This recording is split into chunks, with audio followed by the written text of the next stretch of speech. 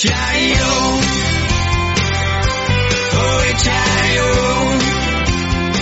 Bucknutters, to another episode of the Joshua Perry Show. We are pleased to have Joshua joining us. I am still not Dave Biddle. This is Dan Rubin anchoring the show here for one more week. We've got a great show planned for you. Whenever you're a podcaster and you run a message board and it's the off season, and what do? You put it to the people. Joshua, are you ready to answer some questions from your front row supporters? Absolutely. Joshua, seeing how you went through the process, what do you think is the number one thing that sells Ohio State to recruits? Well, it was different for me because I was a Central Ohio kid, grew up a fan. So that's what sold it to me. Now, a lot of these kids are national kids, are getting recruited all over the place. So number one thing is the recent success in the recent history. Winning a national championship in 2014 definitely helps. Going back-to-back in Big Ten championships definitely helps. Guys going to the NFL, getting drafted high every year definitely helps. But also, they put together that little reel of all the things you get to do in Columbus.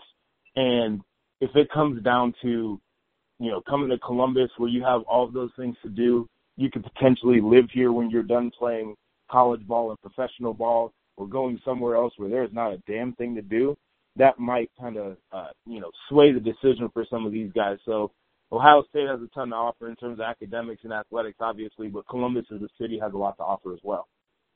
I was remiss in not mentioning that question was submitted by Joe Buck Guy. This one comes from Buckeye Mark 1997. More current events. In your opinion, why hasn't Baron Browning been moved to outside linebacker? It seems obvious in his interviews that he wants to play there as opposed to the middle. Well, you look at the scheme fit, I think that's the big thing. Now, regardless of what he wants to play, it's where his coaches think that he can best help the team. It's where his coaches think that he can best develop as well. Now, I think Baron Browning's a coach's son, so you want a guy like that in the middle of the defense because he's sharp. You can get guys lined up. But I think the thing that's hurting him right now is the fact that he is a coach's son. And so he's thinking about the game a little bit too much, and it's causing him to play a little bit slow. So I think once he settles in and truly gets comfortable within the scheme and his role in the defense, I think he's going to be just fine. But for right now, I think that's how they project him, and I think that's also a great opportunity for him to go out there and make plays. This question comes from King Rat. When you're a freshman or a sophomore Buckeye on campus and a bunch of highly rated recruits either verbal or arrive and look the part, how threatened do you feel as a player? Does that have any negative impact on team chemistry? Yeah, it's interesting. It's an interesting game. To me, it depends on the guy. Like some guys, they sit there, they don't play, and they know that the room is crowded, and it's just a matter of waiting their turn because they've got really good guys in front of them. They're not so worried about the guys behind them because they know that it's really hard to come in and play right away and be super successful. Other guys have to redshirt, and they understand the only reason they're really redshirting is because they literally need to put on 10 or 15 pounds before they're game ready. And then they put on the weight, and they're ready to go. Now, other guys come in, and they might have been, the third guy in their position in their recruiting class already, and they bring in a couple of guys in the next class. They're not as athletic as some of the guys in their room. They're like, all right, what am I going to do here? I could try and see if I can develop into the player I want to be, or I can spend probably my last years playing football somewhere where I'm actually on the field, and so they go out and transfer. So it all depends. But yesterday I was listening to the radio, and there was a unique question about trying to get, do you try to go after multiple quarterbacks in a recruiting class, especially the way Ohio State's roster is looking quarterback-wise? And it's funny because quarterback is probably the one position where it's hard to justify bringing two guys in a class to the recruits, because one of the recruits will probably say, I'm just not coming here. It's going to be a really crowded situation, regardless of what the roster looks like right now, because both of those guys are probably going to redshirt anyway. They're going to be in the same class the whole way through. And it's just a tough situation. So it's really interesting when you're a coach trying to balance that with the recruiting classes, but also having guys on campus. If you're you're going after some really good recruits in the mentality that, all right, well, if we lose a guy who might be on the fence for transferring, is it really worth it to go after this recruit? So there's kind of a mentality and a numbers game behind it. Mark's G-Force has 3 questions. First, are you surprised how well recruiting is going for the Buckeyes right now? No. There's all Mark D'Antoni's still here. All the guys on offense that are still around were great recruiters. When Urban was here, I did not expect them to become bad recruiters all of a sudden because Urban left. Ryan Day at one point or another was one of the top recruiters in America as a position coach and a coordinator. So I'm really not surprised it's translated into him putting together a staff that can recruit well. So the answer is no. Again, there's so many big draws for Ohio State. I think that the coaching staff itself is a draw because of all of the great coaches. You've got guys who've won national championships before. You've got guys who coached in the league and know what it takes to become a professional player. But also, I think for some recruits, it's a breath of fresh air because Urban, he could really grind you down. And, he was such a hard closer in recruiting, but it's a little bit daunting to imagine yourself playing for Urban, whereas Ryan Day, his thing is lead through love, and he's creating an environment where, guys are a little bit more comfortable. And I hate to use that word because you grow from discomfort, but overall, I think he's making an environment where guys truly don't want to think twice about being here. It's like when it comes down to it, Urban and Nick Saban, you're probably going to be miserable for a part of your time while you're on campus with them, but you're going to be great. But if you feel like you can go somewhere and be great and you're not going to be as miserable, it makes the choice a lot easier. You actually answered his second question there about competitive edge, which was good. So number 3 here, how different were NFL coaches from college coaches? You were on the then San Diego Chargers. You got a taste of what it's like to be yelled at by guys making millions of dollars. Actually, you learned that well at Ohio State, too. What do you think? This guy uses the example, March G4 says, of Kerry Combs, who's gone from Ohio State now to Nashville and seems to be as beloved with his NFL team as his college team. I'm not surprised at all. If you could compare what you got at Ohio State to the coaches at the pro level, that'd be cool. Yeah, so the one thing I'll say, I'm glad he brought up Kerry Combs. I was always interested to see what his transition was going to be like because Kerry Combs has always been a very honest coach, and Kerry Combs has always been a guy who truly cared about his players. And when you get to the league, I feel like a lot of coaches are shady, and I feel like a lot of coaches will lie right to your face, and they're not very fair. And so what's refreshing is his players probably play hard for him, even the guys who know they're going to get cut because Kerry's out there putting his honest evaluation. He's telling you how you're going to get better, what you need to do, how he's going to coach you. And then he's probably a guy where, if somebody calls him about a player that is on the waiver wire, he's going to give an honest evaluation. He's not going to try to throw you under the bus. Whereas, you get a lot of these coaches, they feel like they can't yell at the vets because the vets are paid and they don't want to hurt their feelings or whatever. You feel like they're not very honest when it comes to what they say in meetings behind the scenes and what they say to you to your face. And at the end of the day, they really don't give a shit about you because you could be here today and gone tomorrow. And it's such a business. And especially the older coaches that have been in the business for a long time, they're scarred because, they don't want to get too close to a player and then have that player feel sorry that they got cut. But also for these coaches, they don't want to get too close to a player and then that player's not there anymore. And so it's weird. I feel like in college, if you're a coach that you're all football and you don't spend a lot of time around your players and you don't know them very well and you don't get to know their families, you're a bad coach. Regardless of what you know about football, you are absolutely a bad coach because coaching in college is about growing and developing young men and helping them with career placement and helping them in, times of transition and earning a degree. And then if they're a great player, helping them get to the league so they can make some really good money. When you're in the league, it's a little bit of a different story. Now you're trying to develop these guys into, whatever their pro potential is, and everybody's competing for a Super Bowl. So it's truly interesting how different college and pro coaches are. I feel like college coaches should be more honest. They should be more invested in their players. They're almost like a father figure away from home, whereas in the league, these guys are out here, trying to develop their players into Super Bowl champs. That's the kind of insight you're going to get from someone who's been there and done that. Next question from Mason01. He sends in a few here. What are your thoughts and impressions of Michigan coach Jim Harbaugh? Yeah, he's a nutcase, and he comes across like a used car salesman when it comes to recruiting, and it's, you know, climbing up in trees and spending the night at recruits' homes, all that kind of stuff. But what makes me say he's a nut, the way he dresses, like he was at Big Ten Media Days last year, and everybody's wearing a suit, and he's wearing his khakis and his pullover and his ball cap, and it's weird. And he goes out there on game day, and he wears cleats, and that's weird. And he has the headset with the cord still on it and somebody carrying around the cord to make sure he's not tripping. That's really strange. Going to Ruth's Chris and drinking a nice tall glass of milk with his steak, that's weird.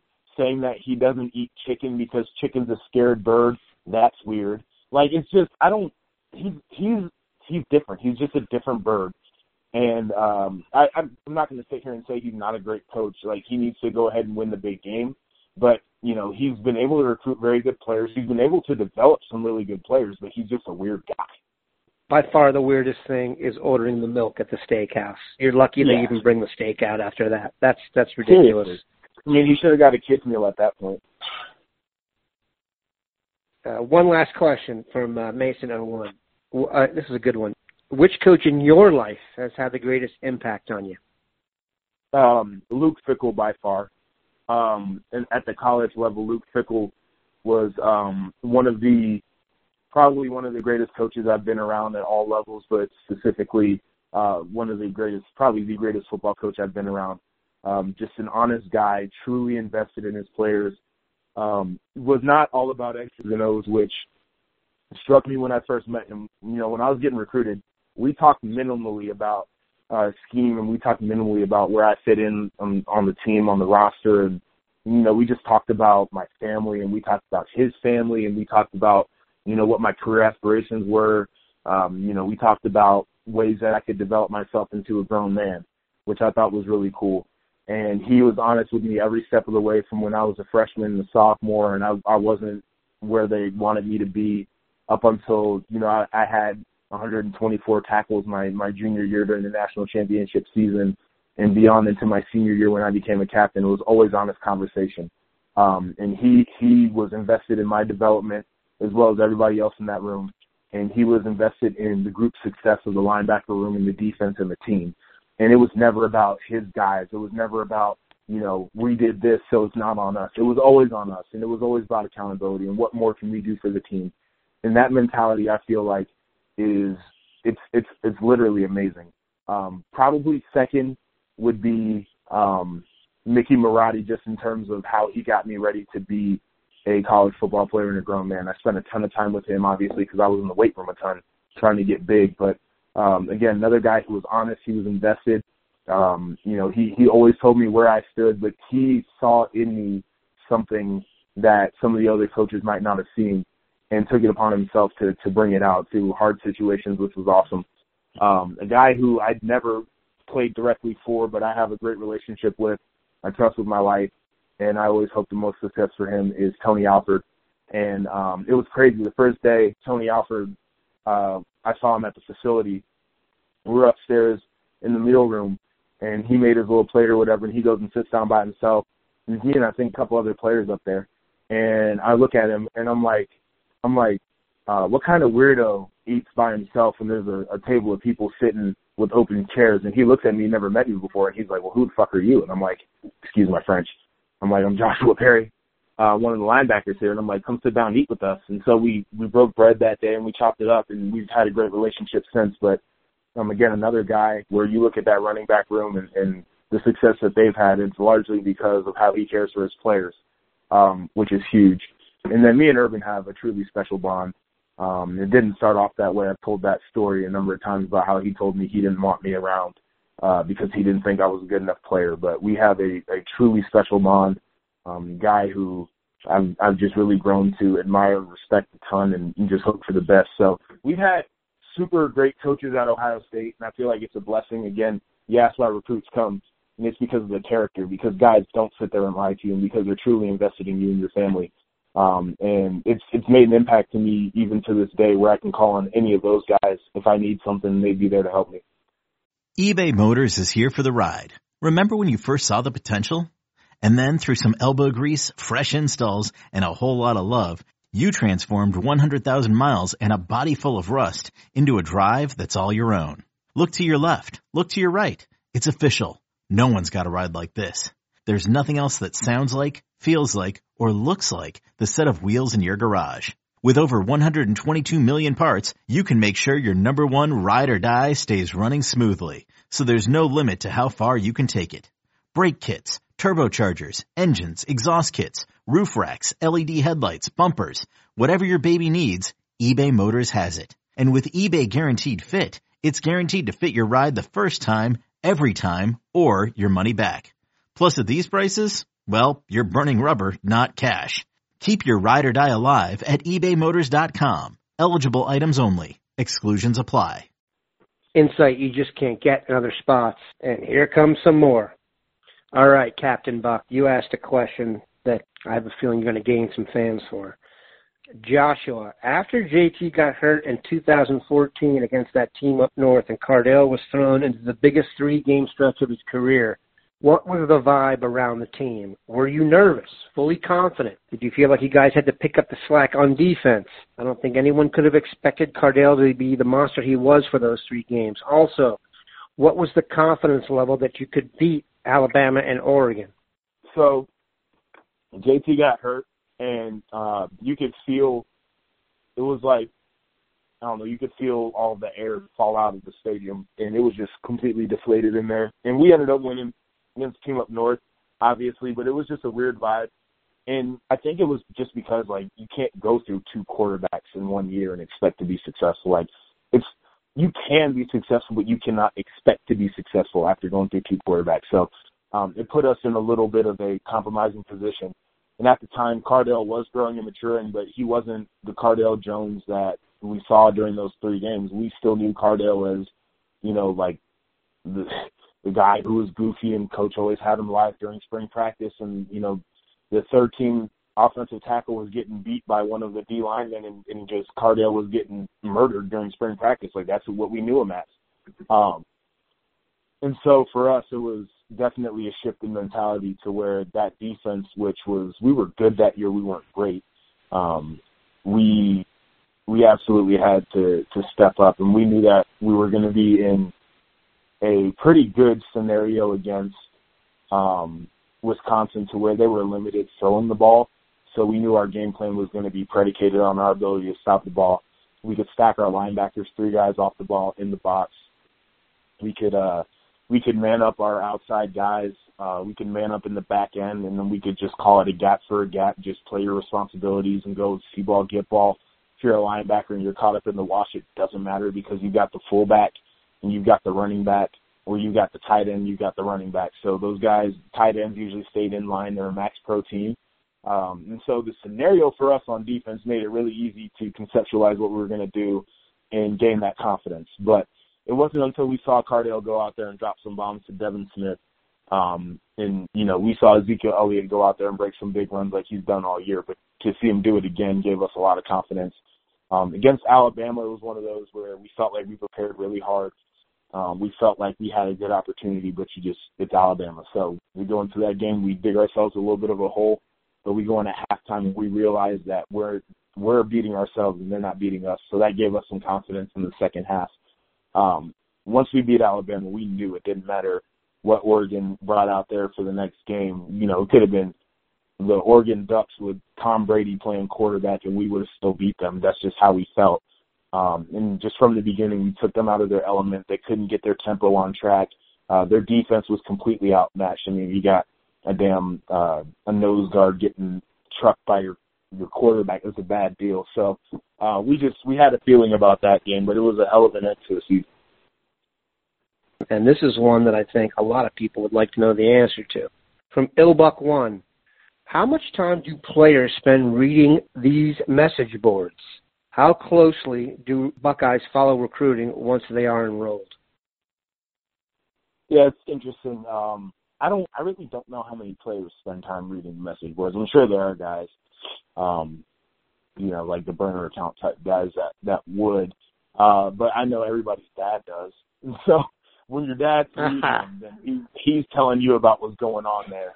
I know my dad did, my roommate's dad did, and I know a bunch of guys' dads read these boards. So we stay up to date on what we're hearing out there because sometimes, people have sources within the staff or within the facility, and they get information that we're not even privy to.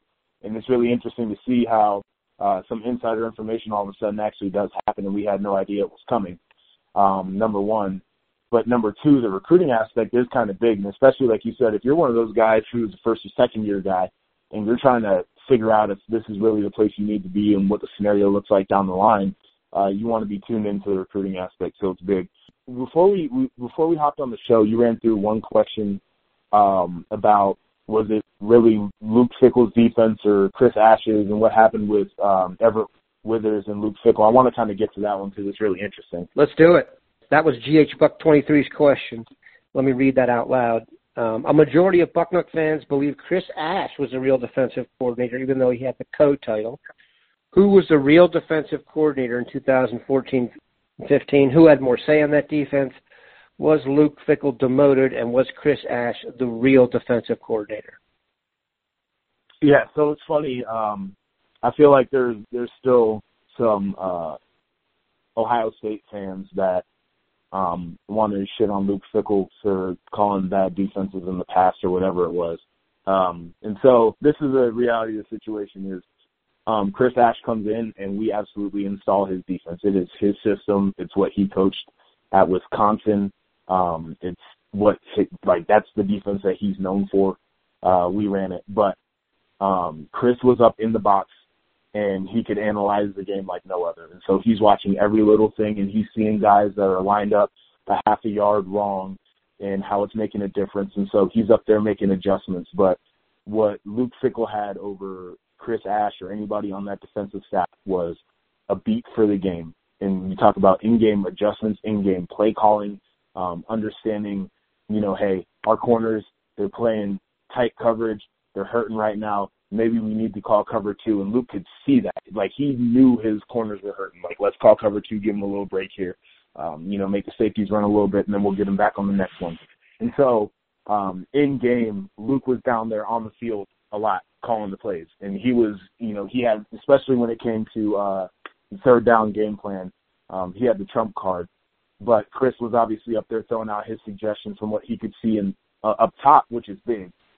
Having a coordinator who can see up top and really understand what's going on is huge. But Luke was able to see the pieces move on the field like no other. So that was pretty cool. But it was absolutely Chris Ash's defense. It was just Luke had a beat for what was going on downfield level.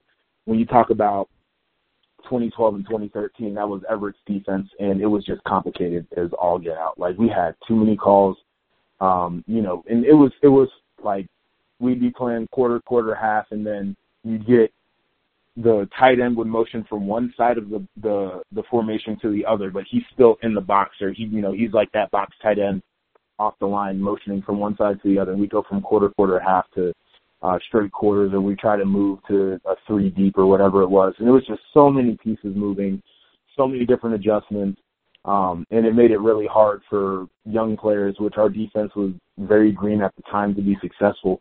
And so that's why Chris's system worked. Chris Ash comes in here and he's like, all right, that's it. We're playing quarters. We're hard matching everything. Our corners are basically manned up. Our safeties are playing off man. Linebackers, you got everything underneath.